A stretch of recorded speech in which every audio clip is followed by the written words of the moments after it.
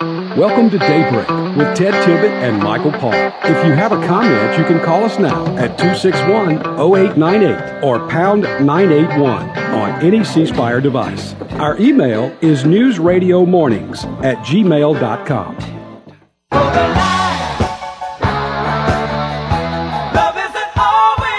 Good morning. It is 7:16, 16 after 7 o'clock, and the weekend begins when Gene Valentino's on the air. All right, welcome, Gene.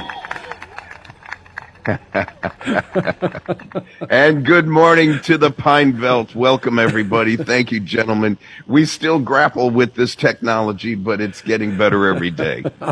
I swear, it is so hard to get all this done right, you know. But, hey, here we are. You're on the air. What's on your mind? Yeah, good. I was saying just before that I heard you earlier, and I'm hunkered down in this Cat 5 bunker over here, so me and my airplane are going to do just fine with whatever comes our way. You ought to come over here. I'll put the burgers on, and we'll watch this storm fly through. you got the safest place around to do that. And, you know, on Inter-Rarity Point there where you are located, you know, you're pretty high up. How far are you above sea level on your house level? Well, it's interesting that terrain, it's just an anomaly. We get up to about 25, 28 feet above sea level, mean tide, I should say, and that's pretty high for this area.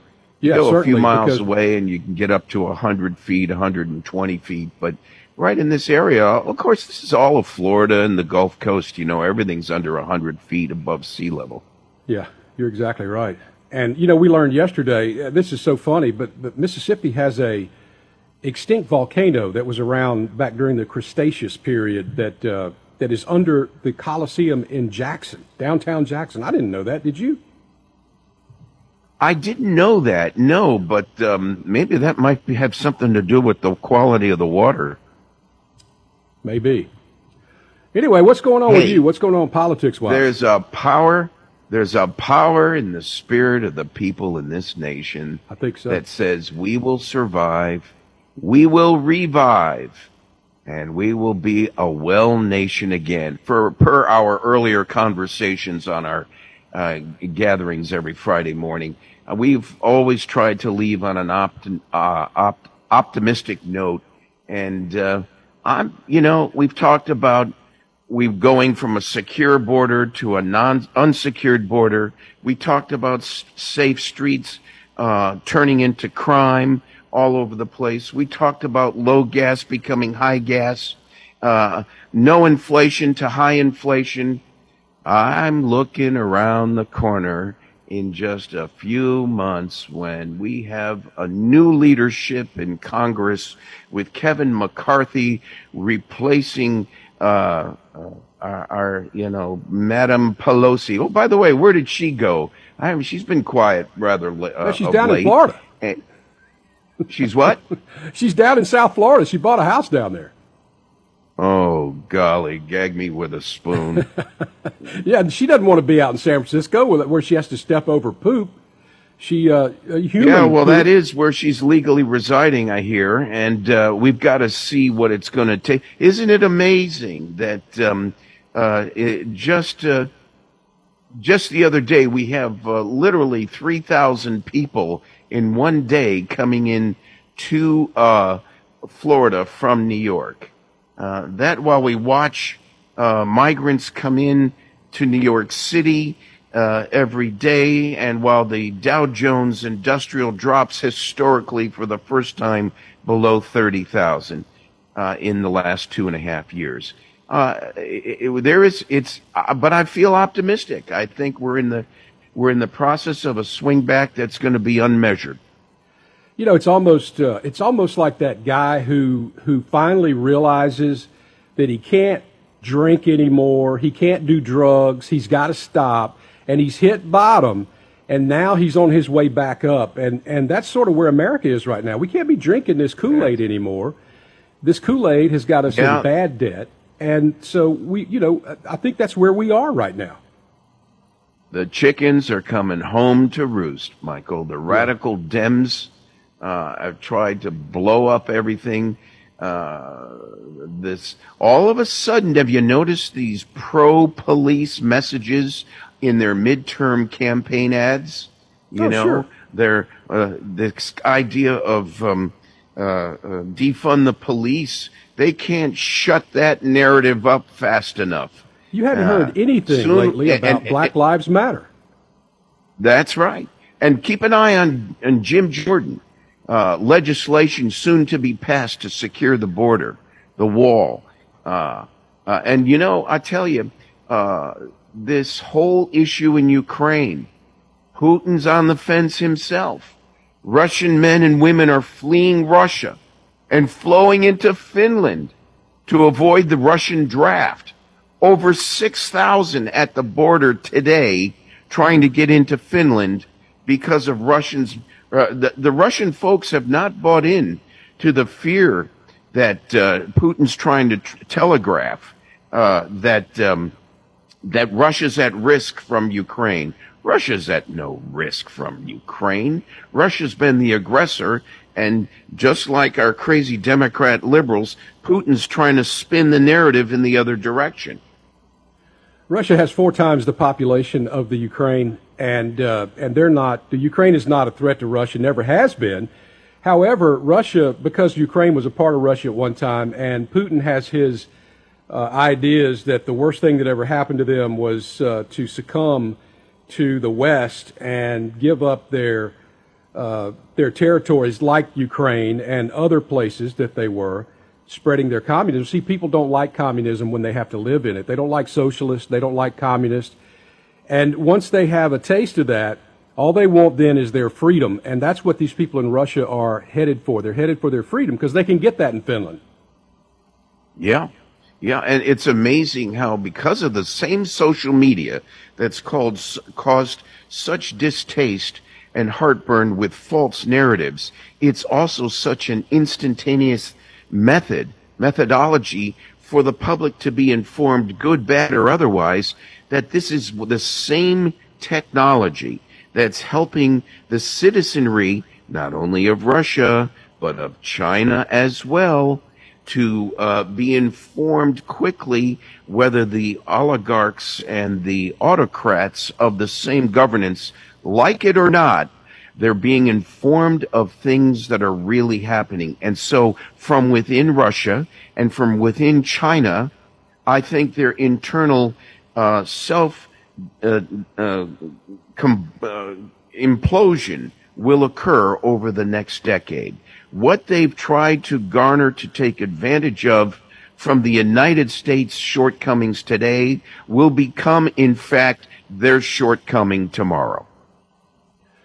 Yeah, you know, I can't see Putin surviving this. I don't think, well, maybe, you know, I don't understand Russian politics. I don't understand how they can put up with this, but I think a lot of people are just misinformed. But the people who are able to get to the internet, the people who are able to watch outside news services, I think they do realize what's going on here. Why would you want to go lose your life in a conflict that was basically dreamed up in the mind of a dictator? Why would you want to do that? To support him? Exactly. And if you are one of the 300,000 people in Russia that gets drafted by Putin, what are you going to be faced with?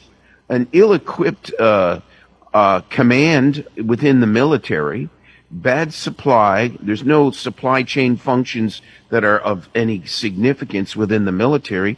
The only fear I have is Putin losing his mind and pushing the nuke button. That's the only thing we've got to watch out for, because the guy's crazy. He's absolutely nuts. There's no question about it. He is living in a very, very small world. He doesn't have any friends. He doesn't have anybody that can tell him, hey, Vlad, you know, this is a mistake. Because everybody that did that, well, they're dead. Hey, Michael, meanwhile, back at home, have you heard of this guy, the FBI hero, paying the price for exposing the unjust persecution of conservative Americans? This gentleman, Special FBI agent Stephen Friend, was suspended, stripped of his gun and his badge, and escorted out of the FBI headquarters office after complaining about violations of fellow FBI agents who turned out were under direction of their bosses on the Mar-a-Lago raid.